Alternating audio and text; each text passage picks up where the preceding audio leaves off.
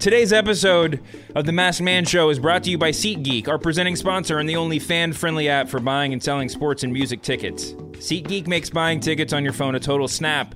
With just 2 taps, you can instantly buy tickets to an event that same day, have your tickets delivered straight to your phone, and enter the event without ever having to print a ticket. And if you can't go to the game or show, you can sell your tickets directly from the app in less than 30 seconds. With SeatGeek, there's no guesswork. You'll know exactly where you're sitting, what you'll pay, and whether or not you're getting a good deal, all right from your phone. So drop your old ticket app and experience buying and selling tickets the way it should be. To start using SeatGeek, download the free SeatGeek app or go to SeatGeek.com. And also, wanted to mention The Ringer now has merch. Go to bit.ly.com/ringermerch where you can find shirts and hoodies. A portion of the proceeds from each purchase will benefit Charity Water, a nonprofit organization that provides clean and safe drinking water to people in developing nations.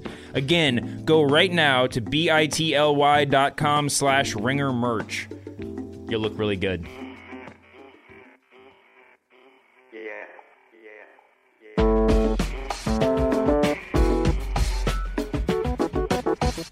Welcome, one and all, to the Masked Man Show. It feels so good to keep saying that, man. Thank you so much, my good friend Dan St. Germain, for one, making me name the show that, and two, being here really early this Wednesday morning. Thank you for being here early as well. I can't get here any later, so...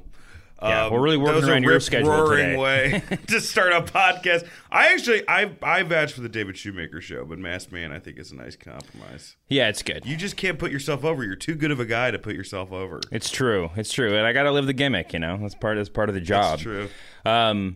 So this has been a kind of incredible week in the world of professional wrestling. It's great. I mean, before this week. You know, you were just like, yeah, to do this podcast, you just got to watch Raw and then read about or watch clips from SmackDown. But now, you just got to watch Raw and do the same thing that you were doing. Oh, God, that's not fair. Listen, there was... I'm about finished putting the finishing touches on a column for this week, and it's about... I mean, my sell to my editor was it's the first week of the marathon of like the 400-minute Iron Man match that is watching all of this that is being stuff a WWE live. fan. Yeah, and thankfully, I mean, clearly WWE knew this, right? Yeah. We used to joke on my old show, Cheap Heat, that like WWE creative was listening to us all the time, and I don't actually believe that to be true. But if based on my never-ending complaints about having to watch all this stuff and the fact that I drafted Finn Balor and Sasha Banks 3 and 4 in my fantasy draft, I'm just going to take some credit this week. But I'm just kidding. But but it was like they knew very well. They knew that they had to make this a watchable 3-day experience, right? For me, that was the most fun I've had watching a Raw since when Foley won the title. In 98 or 99 when he beat The Rock. That's a really, really good comparison just because of, the weird euphoria that you can't even, you were happy to see Foley win. Just like on Monday you were, and by the way, we never say spoiler alerts on this show, but there's just so much volume that I feel obligated to say spoiler alert. We're going to talk about Battleground Raw and SmackDown without any... I've never seen, that show... compunction. Raw, It felt like it was almost a WrestleMania level show as far as the matches that were on it. Oh hell yeah, and and the results but then it's set up for a SummerSlam that was just it's going to be equally good or better. They didn't blow. I didn't feel like they blew their load. No, I mean, we talked about this in previous weeks that everybody was asking why they're doing the Shield 3-way at Battleground when they could have done it at Summer, even before they announced the brand split. That was the big, and it was just like. Just make your best move right now, and then next week you'll have to do a better move. You could tell that Triple H was when people were saying that, just be quiet, we got it covered. Well, you're gonna get the dream match that people have been talking about. Yeah. Oh my gosh, it's crazy. Finn Balor, Balor. Was Balor winning the number one contendership on this first night up? That was almost like a Foley level win because just like with Foley, you were happy that he won, but just like with Foley. The parallel is that it means so much more than him winning. Yeah. It doesn't matter if he's the next champ, in a month. It doesn't matter if he's the next champ. If it takes 6 months or a year or 2 years or whatever. It's the fact that, and really it's the same thing with Dolph Ziggler on SmackDown. The fact that he's in that position is an indicator that WWE is giving a fuck. Yeah. I mean, about what... I mean, listen, we smart fans, whatever, sit around fantasy booking all the time and second-guessing WWE, and a lot of times we do that to a fault. But the idea that the wrestlers that we like don't overlap with the wrestlers that, like, casual fans like is crazy, right? I mean, you can push Dolph Ziggler, you can push Finn Balor, you can push whoever...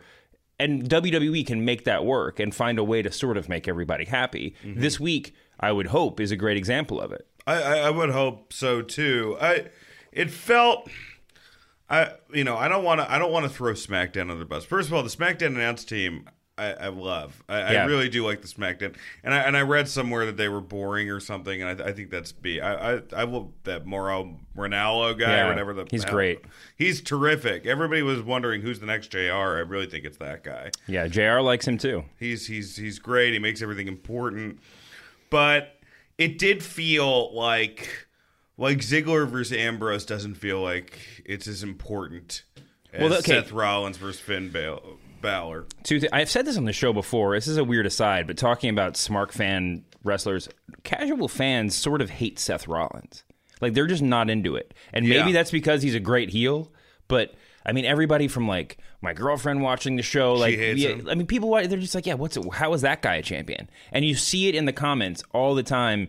I have a sick fascination with the comment sections on WWE.com, where it's just people, like, trying to talk to wrestlers and just, like, really misunderstanding what they're involved in. But yeah, it's a lot of just, like, how did Seth go number one? I would have picked him, like, 30 after the draft. You know, I mean, just, like, crazy stuff like that. What do they think about Finn? I don't think there's been much Finn response yet. So who do they like? That's a really good question. I mean, they like Roman Reigns. They like Ambrose a lot more than Rollins. They like. I mean, I don't think they like Cena. Most. Yeah, I mean, but like, it's not like the people commenting are not blind marks. You know, they just There's just sort of like it's that middle ground between where it's just like, you know. But my thing is like those fans. They can't be too casual because they're commenting. That's what I mean. WWE. Yeah, their views aren't that different than yours or mine. It's just you know, it's like the version of you that can't type a complete sentence under his keyboard. That is the version. That is me. That is me. That's me. Yeah, the version of you that can't type a complete sentence and doesn't like Seth Rollins. But I mean, it's very strange. But that's all beside the point.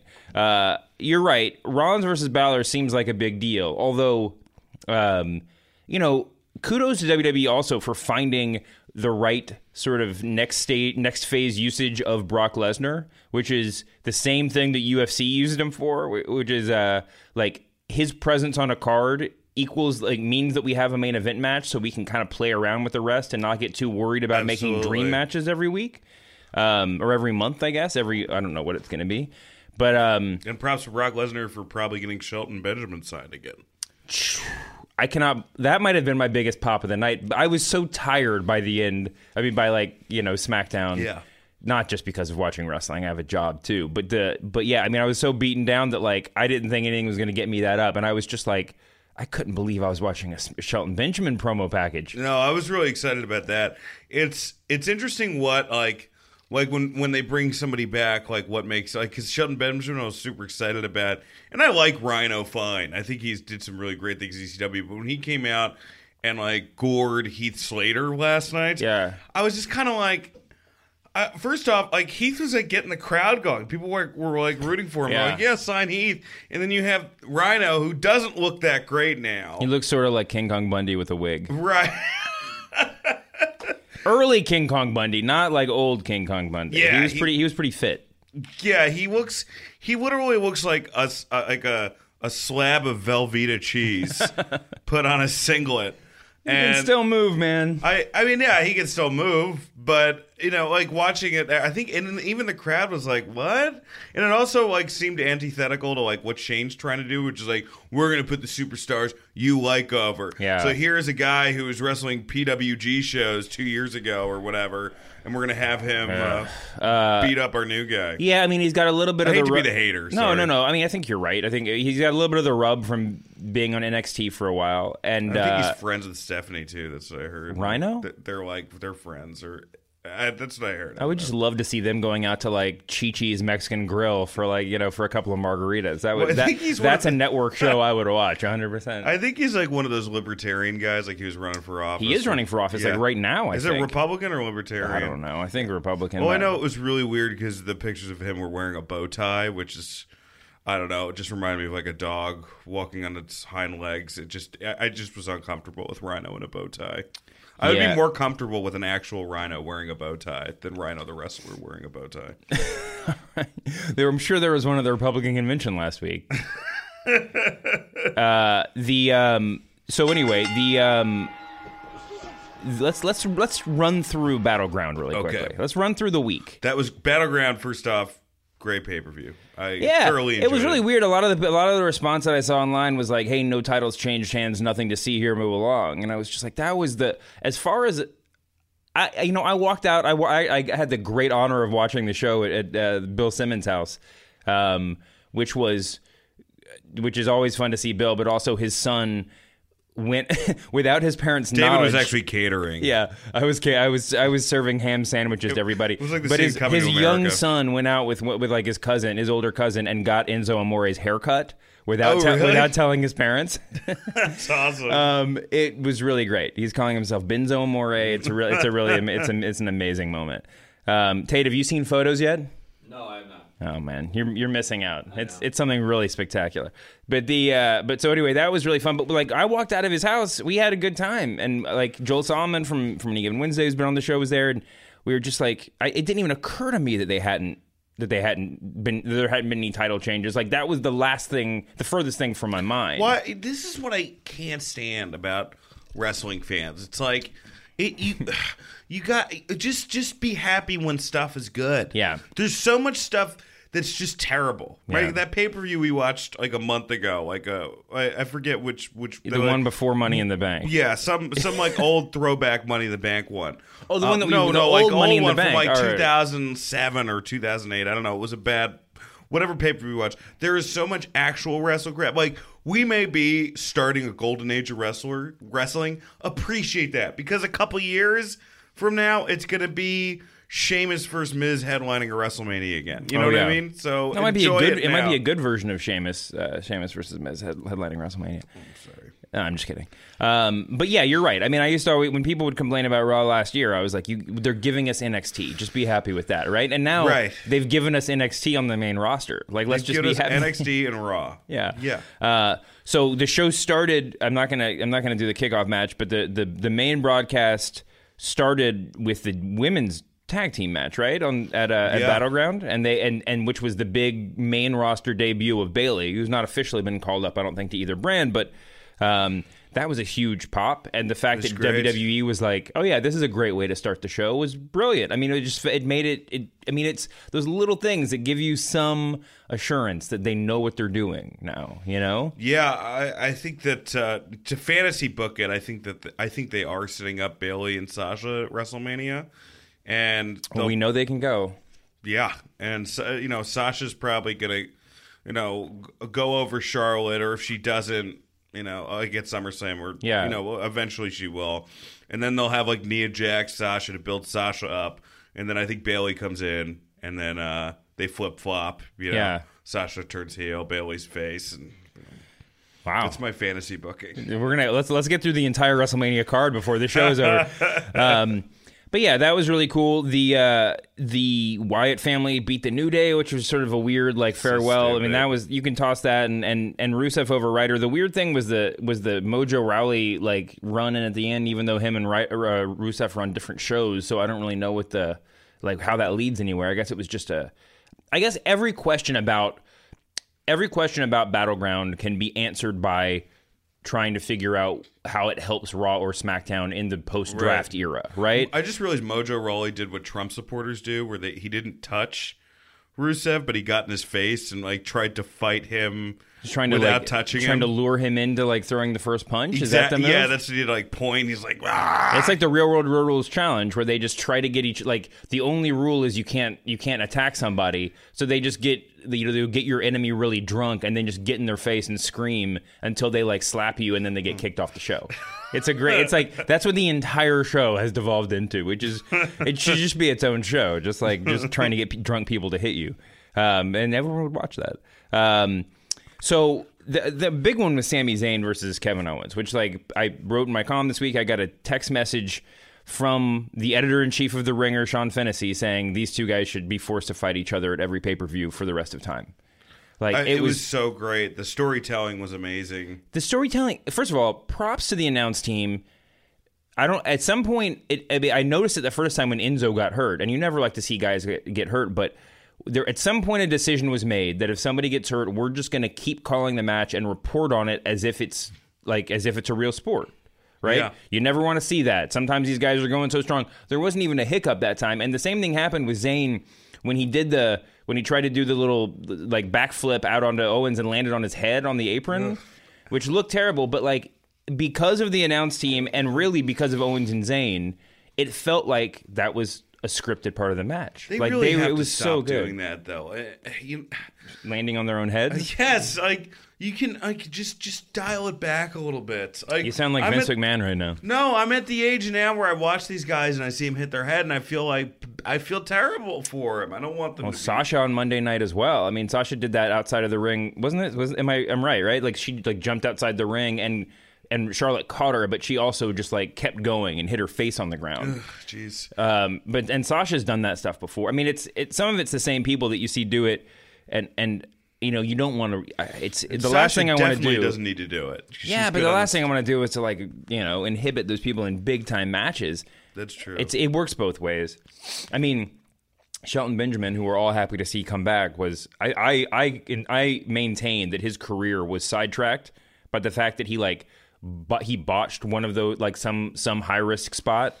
Didn't hurt himself, but he just like he messed up when he was running up the ropes one time, and he just got the yips, and he was never the same again. Like every time he tried to do it, he failed.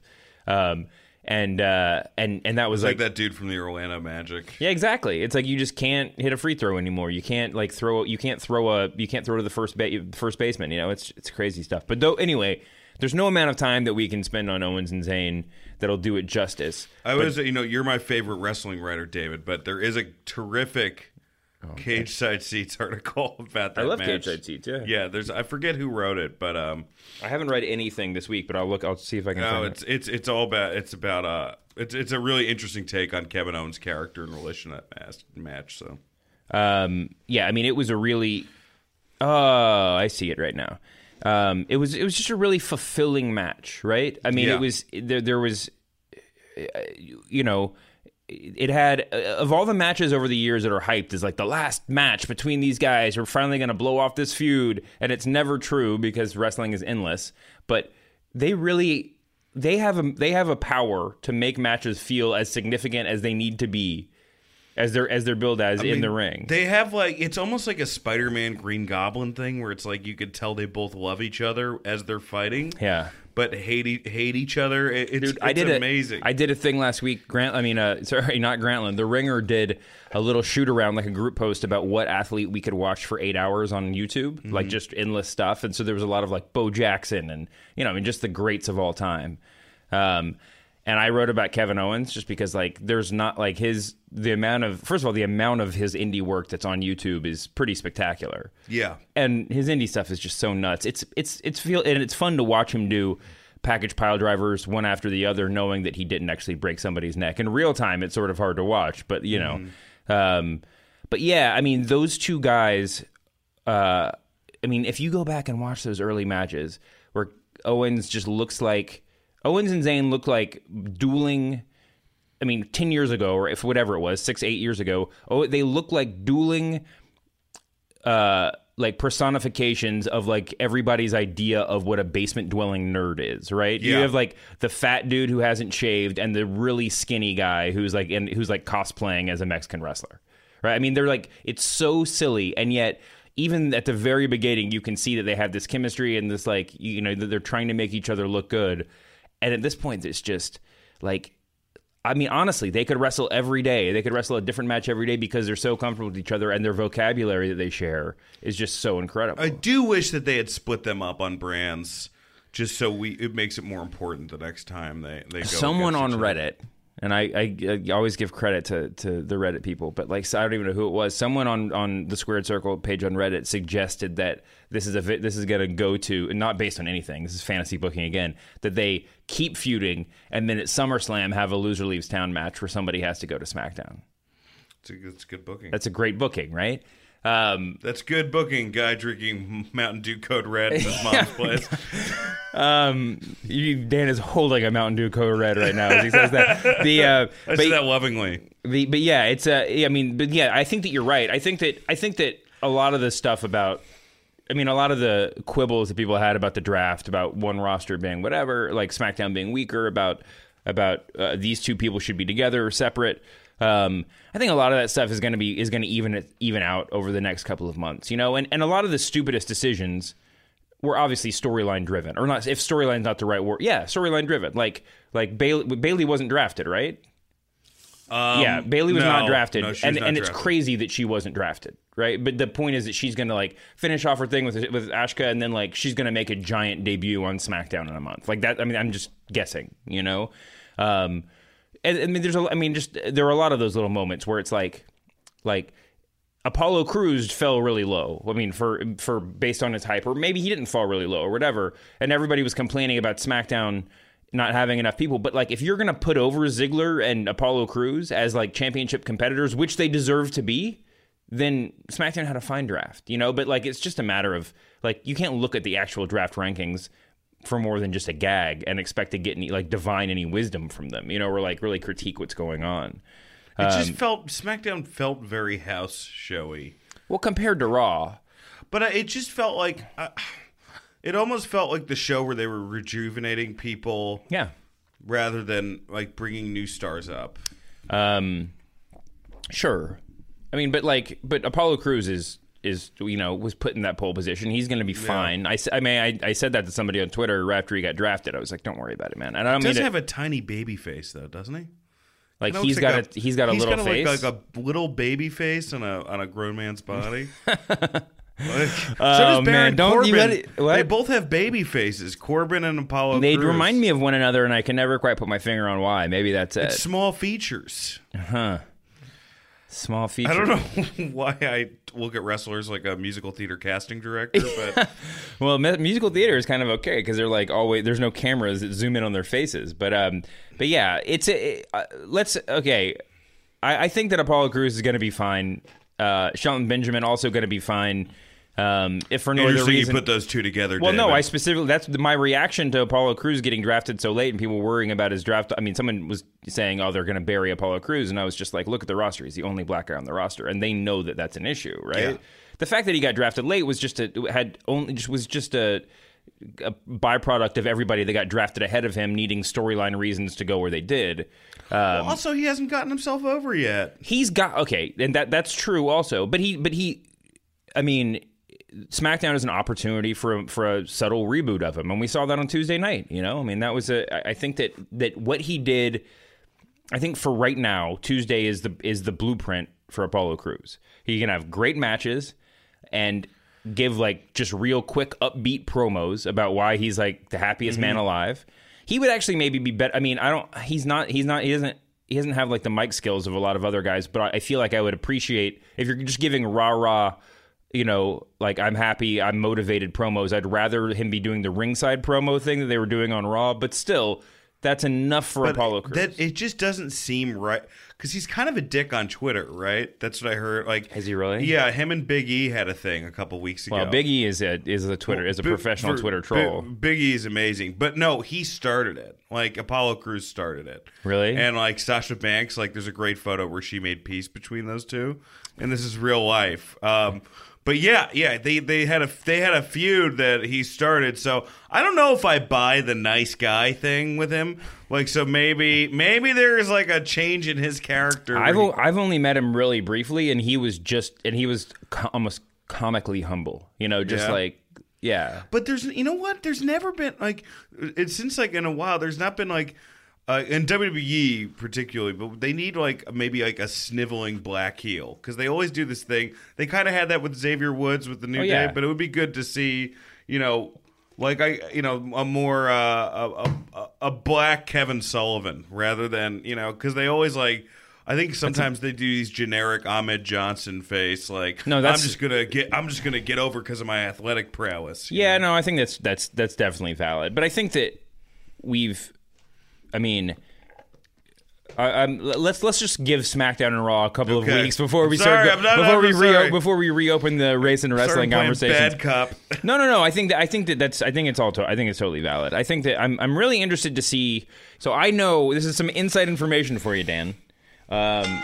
Vince and by his various proxies was reaching out to like everybody that he had worked for WWE in the past, that like he knew in sports media, whatever, that he respected. He was just like casting a very wide net for people to offer him suggestions about how to reboot these shows and, more importantly, how to differentiate SmackDown and Raw. You saw a lot of this throughout the course of the 2 days, right? The announce teams, one of them was back in the middle of the crowd. The Raw announce team was back in the crowd. They were doing the ringside interviews on Raw. They were doing like the old school backstage promos on SmackDown.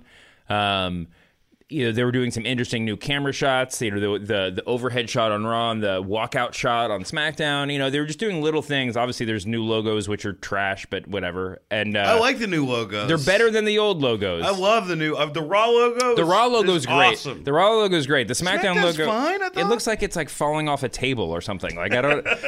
Anyway, I'm obviously biased. Which is usually just what Mean Gene Okerlund does after a couple drinks. That's not. Okay, that's funny. It's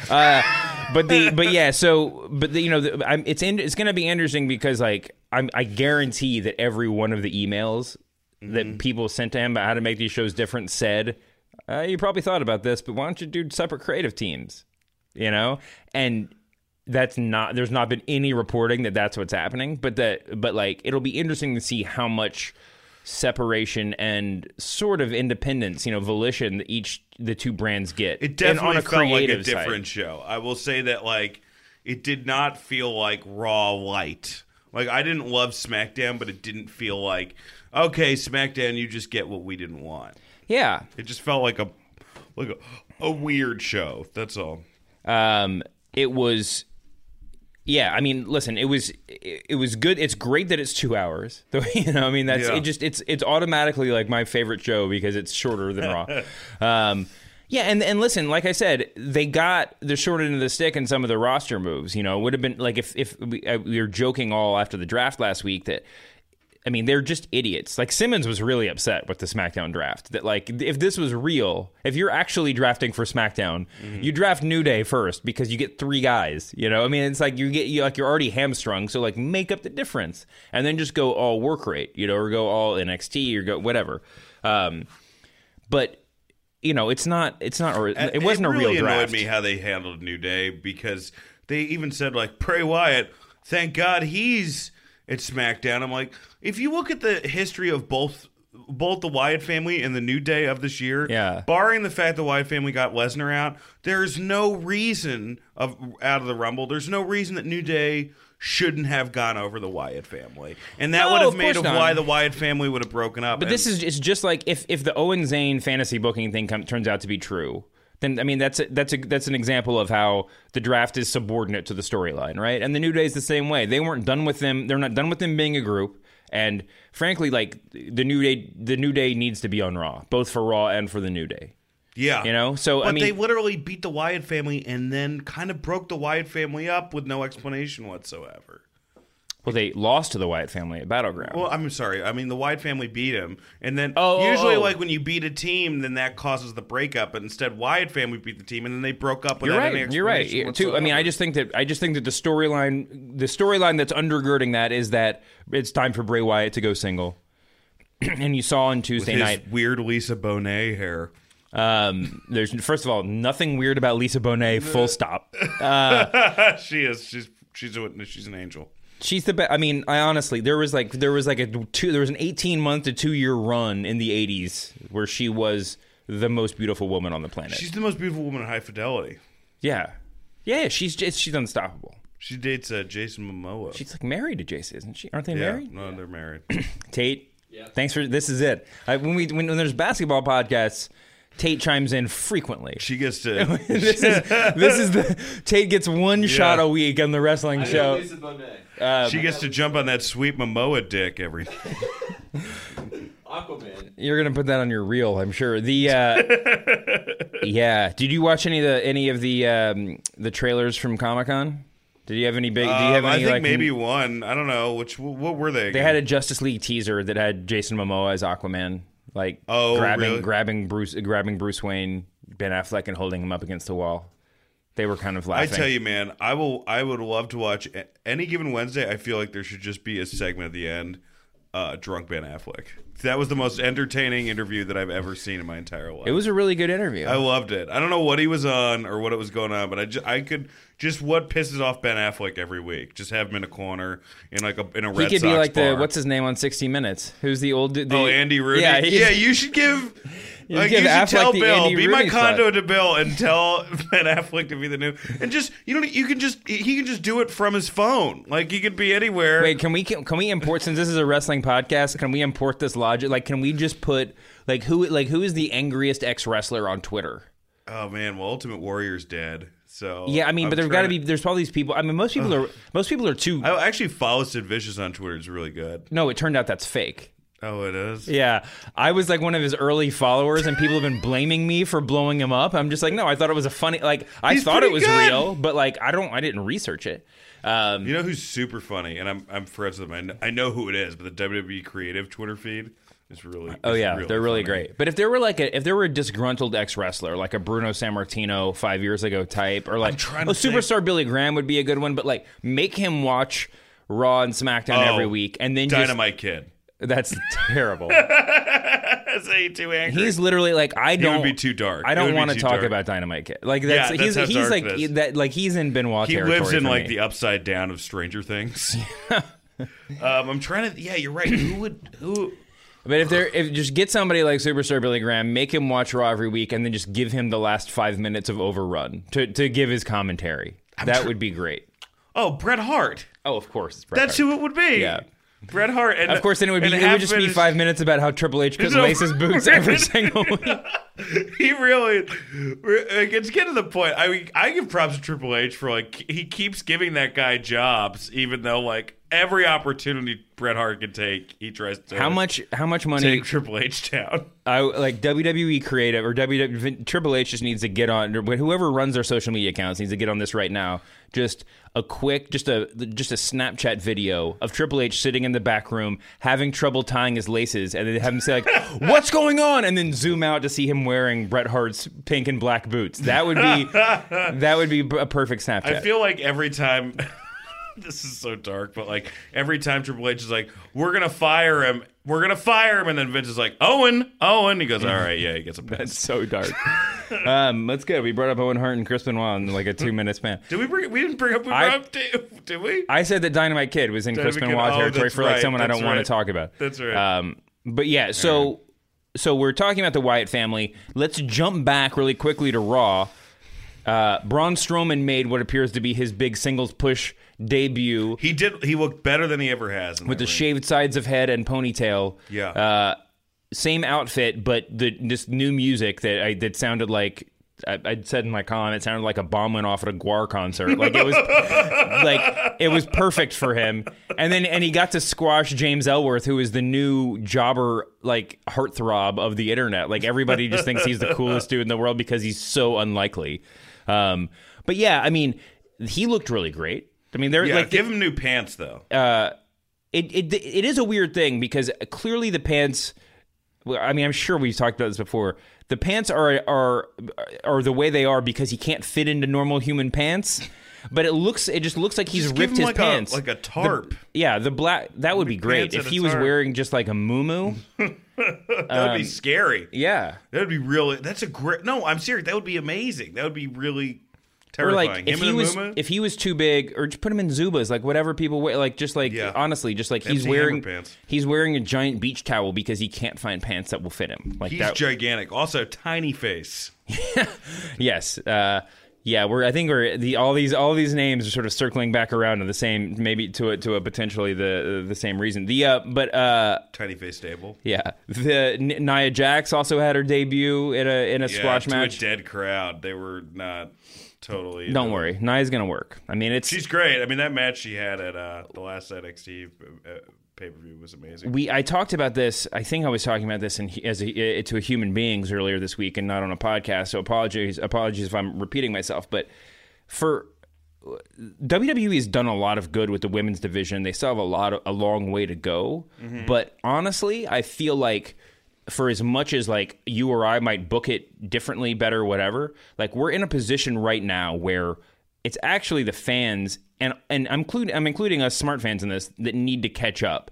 And it's not WWE. Like we need to we need to be prepared to see multiple main event or multiple big women's matches on the same pay-per-view card, right? And if you've ever been to a live event, when the first like less significant women's match happens, you've probably heard people who are like the voice of the fans who are the very reason why this is the slow progression, you know? Nia Jax is another example of how we just need to like average fans need to get used to her being a major star, and fans like you and me need to get used to the women's division squash match. It's just we're seeing things we're not used to seeing, and I think it just will take a couple of weeks to settle in. But I have all the faith in the world in Nia Jax. She's gonna be just fine.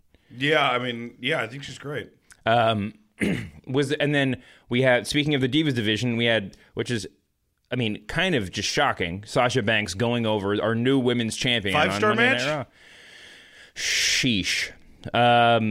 Yeah, I mean, I don't give star ratings to matches. It was a really good match, and I only watched it one time. It's pretty great. The one real problem with the marathon of wrestling over these 3 days is like I'm never gonna rewatch anything before a show. I mean, like even that, which I know is a great match. The Finn. Listen, again, just like Owens and Zayn, there's no amount of time we can give these matches to do it justice, except to say, go rewatch Sasha Banks and Charlotte. Maybe I'll do it and like live tweet my rewatch later this week. Unbelievable. And then the main event that night with Roman Reigns versus Finn Balor. First of all, that's always been secretly one of my dream matches because it was just sort of it was my little personal CM Punk versus John Cena. I thought they would hold it. That would be a WrestleMania match someday, nope. and it might be. But like, I mean, the fact that they're giving all this stuff away is sort of great. I think it does spell trouble for Reigns. I'm like, I don't know if that. But it's so great so smart by WWE. To not just demote him, but to use him as a tool to get other people over if you're going to give him a subtle demotion, right? Let's not... Yeah. Like, if they had suspended him and then put him in a different match at the pay-per-view, they would not have gotten the chance to put Ambrose and Finn Balor over at his expense, you know? Yeah. And the fact that WWE has given... I mean, who knows? Maybe they are just being defiant, but they seem defiant, and so that makes these storylines work. Next week, it's like Reigns losing to the Lucha Dragons. Like, there's only one Lucha Dragon on Raw, so. Oh, that's right. Which one? I think it's Sin Cara. Yes, it's definitely Sin Cara. Sin Cara. But yeah, so anyway, that'll be that'll be a very interesting storyline to watch, and Finn Balor will be. I mean, is even more interesting to see how he progresses over. I got to tell you.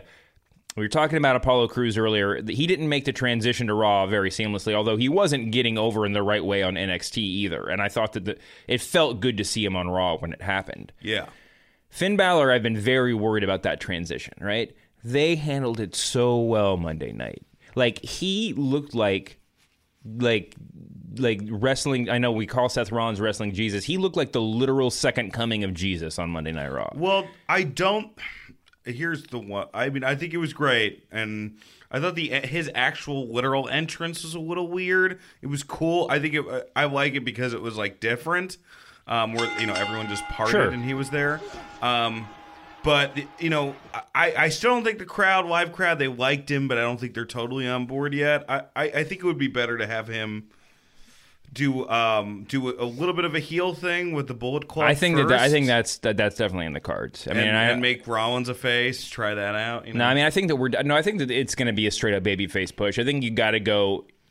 you got to go with plan A until plan A starts failing, and then you immediately pull the trigger on plan B, which is the Bullet Club comes out and hits Rollins with a chair. You know what I mean? Yeah. Or whoever he's feuding with at the time. I think Balor's going to go over, right? At SummerSlam? Yeah.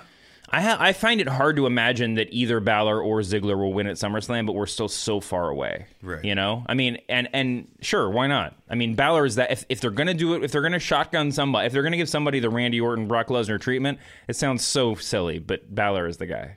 I mean, like there's but the distance he came from last week's draft, where he gave a really uncompelling sort of post-draft interview, he just looked like the most generic young, blue chipper. Like, yeah, I'm really excited to be like I'm not even going to try an Irish accent. I'm really excited to be here on Monday Night Raw. Oh my God, was that a YouTube clip you just played, Kate? What was that? I found a 4-leaf clover on the side of the ring. Aren't you actually of Irish stock? This is the worst Irish. This is my Finn Balor impression. For an Irish person, you have the worst Irish accent. Although there was a point last week when we were seeing all of the post-draft promos where I just kept wondering if is this offensive for me to say? Like, do they ever try to get Irish people to lose the accent? I mean, British people too. Like, what? Like, there's not. If you speak another language, obviously you learn English. Vince McMahon loves Irish people. Oh, he's Irish. He loves Irish people. He changed his biggest star. He changed the name to Hogan. That's true. Loves Irish people, so they're never. I think that was Vince Senior, but yeah. But yeah, there's a lot of they're an Irish clan. They're very excited about seeing their fellow Irishmen succeed. I just think that Finn with like 50% of the accent and like it's like 50% less Irish, 50% more. One Direction or something, and he could be the biggest star in the history of wrestling. He does look like someone from The Departed, like when he starts talking. He's got those like intense I think Irish that's eyes. We're gonna get. I don't want to spend the rest of the time talking about how Finn Balor looks and talks. But the one, like weirdly, I was staring at him in his match on Monday night when he was coming in, and one of the best things he has going is that like from a distance he looks like a teen heartthrob, and up close in his face he looks sort of like a dead person. And I think that it's that juxtaposition actually that really works for him. I only get the second one with women, so. They're like, oh, you look like a dead person from far away or close up. So anyway, so Finn Balor won. I mean, that was a really good match too. He was great. And then SmackDown, we got another great women's match. I mean, not a 5-star women's match, but we got Becky. Match. We got Becky versus Natty, and that was really cool. And then we got the 6-pack challenge. Was there another big match on SmackDown that I'm totally glossing over right now? Just very quickly, that Rusev Kevin Owens work in the 6-pack challenge was phenomenal. I just wanted to say that. Those two guys are both phenomenal, but when they are together, there's some kind of weird magic that happens. They were in that triple threat match with, was it Cesaro on Raw like several months ago? When those guys and I saw them live. I think it must have been a dark match or something that like where they were on the opposite sides of like an 8-man tag. I mean, no, they were on maybe the same side of an 8-man tag, but just like they have a weird chemistry. Well, and they play this story in the ring like we don't like each other, but we know we work well together. Yeah. And Kevin Owens is like, I can control the monster. Someday they're going to have a WrestleMania match together, and if Vince McMahon is still around, they'll probably be like wearing sumo outfits. But like it's gonna be a great match. It's just who in one of those inflatable sumo outfits jumps into a sticky wall the hardest. So anyway, and it was a good week for wrestling. I mean, it was a really, really good week. I'm gonna toggle through all of my notes right now and see if there's anything that we're missing. There are a lot of great. I mean, just a sea of great gifts from the night. I mean, from the week, and it's been. I mean, WWE's Twitter account was going nuts, just sending out really good stuff. Brock Lesnar, according to TMZ, this just out today, will not be punished for his failed drug test because part-time performers are not subject to the wellness policy, which is news to me. Big surprise there. Yeah. What is? I wonder what the minimum number of appearances for a part-time performer would be. It's whatever they want it to I know. be. I'm working in kayfabe here. I'm not working. This is how the conversation went, David. If you could go Brock, we gotta suspend you. Okay, I'll just quit. Oh, we don't have to suspend you. That's how the conversation went. So he's done 19 matches over the past 3 years, according to TMZ, which I guess is pretty freaking part time. But yeah, the Cruiserweight Classic still chugging along, and apparently Zack Sabre Jr., who is friend of the show, Angelina Burnett, and many people on the internet's favorite wrestler, just got offered a real contract. Oh, that's awesome. Yeah, really, really cool stuff. I love that guy, and he's got a good look. I mean, he's got some potential. But yeah, I mean, there are a lot of these little positive signs coming out of WWE. I mean, I'm a big fan. You're of a big fan of wrestling? I'm a big fan of wrestling. That's why I'm here. Yeah, it's totally true. So yeah, I think that's I think about it for the news. I'm scanning through right now. If there's anything that I missed, congrats to WrestleZone for the ultimate teaser headline of all time. It's just, how old is Triple H? Was one. Let me see if I can get this. 43? Oh no, you're young. You're on the young side. Really? Yeah. 46? Close. 47 is the answer. Triple H is 47? Yeah. He looks amazing. So both. Yeah. Well, yeah. We still have time, you and me. Just to let you know, people listening, wrestling fans, we're a little gay, and I'm fine with it. I talk about guys' bodies a lot. Oh man. Yeah, the stuff that doesn't make the show, with us just sitting at a restaurant talking about guys' bodies, is pretty incredible. Oh, did you see Tatanka's nipples the other night? Oh my God. Oh man, and sadly the answer is always yes. I did see Tatanka's nipples the other night. Is there anything else you wanted to get? Did you have any? I do want to say, I am really excited about Ziggler versus Ambrose. In theory, those guys can go, and I hope they just build it right. The Ziggler post-match promo was really weird. It was like, the connotation of the promo, I don't know if you saw the post-match promo, was like, yeah, I know, I've kind of sucked for the last 2 years, but things can happen. Like, he literally just goes like, post-match or pre-match? Post-match. He says he literally, this is one of the lines from it, and he goes, a broken clock is right twice. And you're like, oh, dude, have a little more faith in yourself. You put together... Like, your performance of the Survivor Series 2 years ago is like one of my favorites ever. But he has that like. It's a weird thing because he's tried the sort of semi-shoot promo in the past of like, I'm not getting a shot, and that didn't work. So it's like now he's got to go sort of kayfabe. Like Mickey Rourke and the Wrestler. Yeah, like, I'm gonna come back. That's actually Dolph Ziggler is going to look exactly like Mickey Rourke and the Wrestler in 20 years, isn't he? I don't know. I think he'll look better. Or 30. Rourke, I think, has 4 different people's lips now. That guy, I mean, he looks like a Halloween mask. Yeah.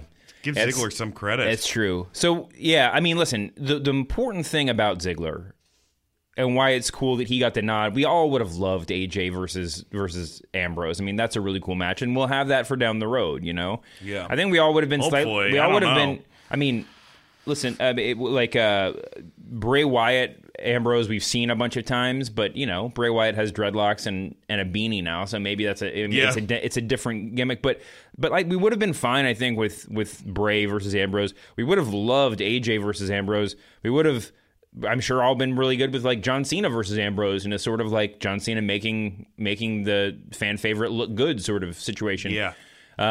What really matters about Dolph Ziggler is that he is just like Shane McMahon was, this sort of fan. He's the avatar for the fans, right? For all of our unhappiness, for so many years, was like placed onto Shane McMahon. We were just like, oh, if only Shane were here. That's how.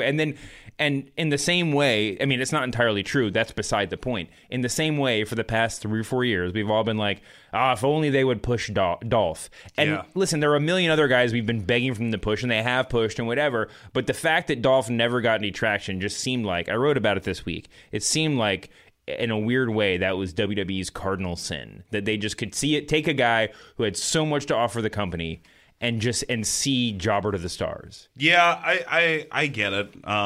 But, sometimes they know things that we don't know, too. like you were saying beforehand. Like, I'm not going to say who, but there's definitely been some internet fan favorites who I think are incredible workers. But I could see what like Vince and Triple H are thinking, where you're like, I don't know if that guy can headline a WrestleMania. They might be. I mean, that might be true about Dolph Ziggler. But the important thing is that they're like that they're making this statement and they're projecting it, and also that they're smart enough to make the statement. That's more important than whether or not Dolph Ziggler goes over. It's that we're like, we don't have to agree with every move WWE makes. We don't have to agree with the Raw announce team being in Okerland. They're halfway back into the crowd or whatever. But the fact that they're trying, like we want to be spending what 7 hours a week. Wait, is that right? Is it more than that? It's 4. 5, it's 8. 6, and then is there superstars too? Yeah, I mean, but 7, if you count all the other stuff, NXT, whatever. If you're going to be spending 10 hours a week watching the product of WWE, you want to believe that they're making decisions intelligently. And if the entire decision was, let's just give these idiot smart fans Dolph so that they'll quit complaining for a week, that's at least an intelligent decision, even if it's a craven one. Right? So I think that a lot of the stuff we saw this week was really hopeful. You know, I mean, Sasha, Finn, Dolph, Ambrose, which was again circling all the way back around to Battleground. There was no title change, but it's a crazy thing to complain about a lack of a title change because Ambrose keeping that belt was literally the least likely outcome of that match by a long shot. Absolutely, and go over clean on Reigns the way he won it. Yeah, it was nuts. The one thing we haven't talked about, and it's the only real this slight against nipples, Raw, isn't it? It's about Duke Dombrosi's nipples. No, It is about calling it the Universal Championship. Jesus, come on, guys. I just wish that... You were so close to having a perfect show. My only complaint about WWE, and it's an ongoing one, is that they sometimes they just don't project a thing when they should have. Yeah. Like, for instance, at Battleground, when they put on the highlight reel... That's what it's called, right? Yeah. Jericho's show? I get Miz it. TV is Miz... They put on the highlight By the way, reel... Jericho's... is amazing now as a heel again. I like how he just 100% morphed into the sort of like old school Faye, you know, which is what he needs to be, which is what he needed to be for 2 years. But they put that on in the main event slot. I mean, not obviously there was a main event afterwards, but they're not restrained by these time barriers anymore. Because they're just on the network almost exclusively. So the main event can run over, but you're still not trained for it. So it's just like WrestleMania. You're sitting here watching a promo at like 10 till the hour, and you're like, "Are we really going to get a 5-minute schmoz for the main event?" Everybody that I was with was subtly resenting that Orton promo, even though it was really good, because it felt like every moment it went on was a moment of the main event that we wouldn't be getting, and it wasn't true. But anyway, in a similar way, different but related way. I resented the Universal I was predisposed to hate the Universal Championship because why the crap would you not just announce this before the brand split? Whoever doesn't get the title I understand it makes the main event of Battleground less significant, but like it was so obvious it was going to happen. And like just let us know, at least leak it onto the internet, you know? Like you don't have to make a big deal about it on the show, but like give us some assurance that like, you know, we know what to expect going forward. It felt like such a letdown because all we could do was fantasy book it, and we all kind of fantasy book something better than the Universal Championship. That was the only thing about Raw that I was like, man, they got that wrong. Yeah, but anyway, it's hard. I can't criticize it too much because, like I said, we all kind of knew they would have their own belt. The really interesting thing about these title matches, and we got to get out of here, but was the fact that Balor and Ziggler are there means that Roman Reigns and John Cena and whoever else are not in the title matches at SummerSlam. So we have, I mean, there could very well be like 5 co-equal main event matches at SummerSlam. What if Roman Reigns is the pre-show? It's possible. What would the most hilarious use of Roman Reigns be? I don't know why we're even talking about this. He's the host of Access. Before the pay-per-view starts. He's just on the commentary table in the pre-show, just like in Corey Graves' seat, just giving his opinion on stuff. And one other thing I thought of, I'm like, because Daniel Bryan, you can tell he just so wants to be wrestling still when he's in this role. Like, I just kept thinking of like every week he tries to make him backing out into the arena more challenging. Like he puts obstacles where he has to jump over on the way back and try to do a Hurricane Rana off the railing. It's really good to see him back. And also they made, and he's been a lot. He and Mick have both were a lot better this week than they were last week. I loved it. Was last week's Raw, I think, where Foley and Brian had a promo together backstage where Foley said, "You're on my way now." I thought that was great. Yeah, no, it was really, really. They've had some really good moments. My problem is that, like, when Foley's with Steph, he's this bumbling oaf, which is not the way we want to remember Foley. And it's not his best use. He's very good at being a comic, but he's not a comic character, but he's not a... He's better at being serious than he is. I mean, the Kane Dewey promo is still the greatest promo of all time. And like I said, he's a legend, and we want to remember him as such, Exactly. And Daniel Bryan's in a similar way. I mean, he's so good on the Cruiserweight Classic. Like, the fact that he's that good at being a color commentator shocks me. More than him doing like a 980, the Phoenix Splash off the top rope would shock me. It's so, and the fact that now he's back to playing his least successful role, which is backstage promo work. It's a weird use of him. Although they've both had moments of being really, really good, and this week has been a really good showing for both of them. He's one of those guys. Just never underestimate him. He's always every time when someone's like, "Oh, he's just a worker," then he had a really funny angle with Kane. Oh, he's not a main eventer. He's a main eventer. Yeah. Oh, he's not a good commentary. He's good at commentary. And now so wait, should we not underestimate him in storyline or in real terms? I just think whatever he does, there's a good chance he's going to succeed. So you mean he's going to turn out to be a good on-screen GM, but you're not actually advocating that he's going to be a good GM in kayfabe? I have no idea. I don't know. Maybe I thought he was going to build eco-friendly huts. I'm surprised he's doing wrestling at all. So I'm just glad he's back. Yeah, there's still time for eco-friendly huts. Yeah, that would be the worst wrestling name ever. It's eco-friendly hot. And we might be back. We might be back to that sort of promo. That just sort Prince of Albert repurposed into a hut costume. Just a giant, like a body grass skirt. That would be really incredible.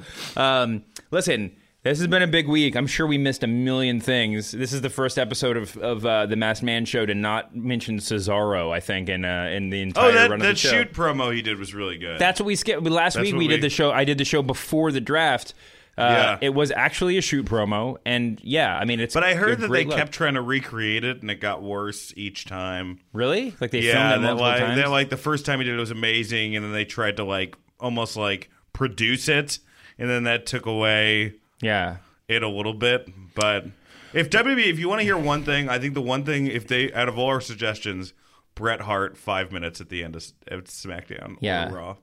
Yeah, the Hart report, or that. Yeah, I mean, it would be really, really good. One more thing about the Heart Cesaro. To heart. Yeah. Okay. Sorry, I'll stop.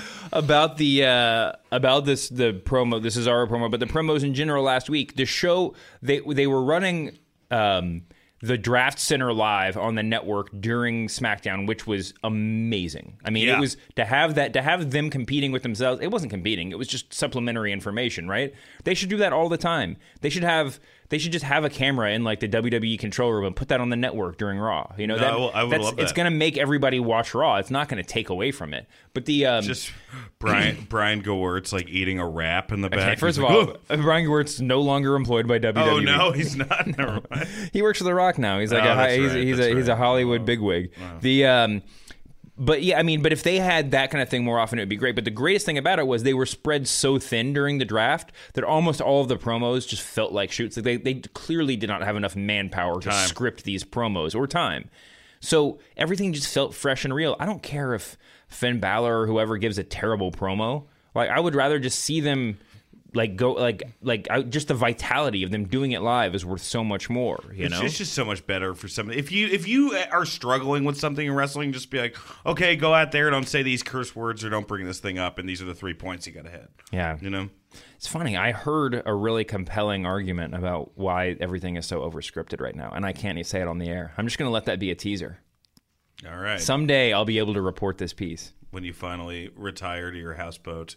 Yeah, when I'm no longer on WWE's payroll, and I can really just come open with everything. Yeah, that's what people don't realize. Shoemaker is a mole.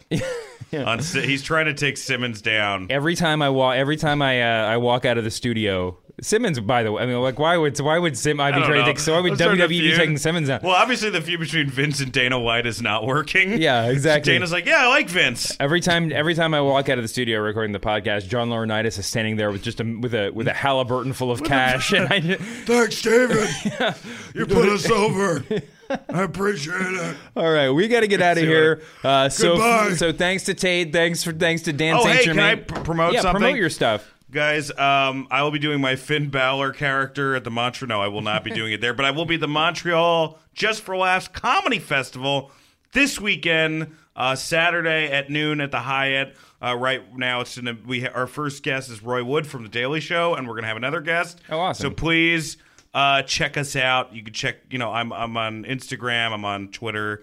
And watch Not Safe with Nikki Glazer. We have 2 more episodes left by the time this airs. So. I think the friend of the Ringer and Channel 33 standout Andy Greenwald is going to be up there too, doing some panel discussion. Oh, nice. Well, we should hang out. Yeah, I'll let him know. Go to Super Sex together. But yeah, read the Ringer. The Ringer is really good. I'm going to have a piece up probably by the time you're listening to this, but there's other stuff on there too, and we have merch, which is a great way to show your support for this podcast. To wear the Ringer logo everywhere you go. And, Tate, what am I forgetting to say? Those are all great things. All right. Well, thanks to Dan. What's your Twitter handle? DS Germain, and I'm also on Instagram, and I don't know what that handle is yet. Yeah, okay. Well, I'm at David Shoemaker, and Mr. Laurinaitis. What's your... okay, he left. Anyway, thank you for listening. No, I'm still here. I'm trapped under the table. David, help me get under the table. I need to take the Bellas. Oh, God. Enjoy the new era, humanoids. Oh, Jesus.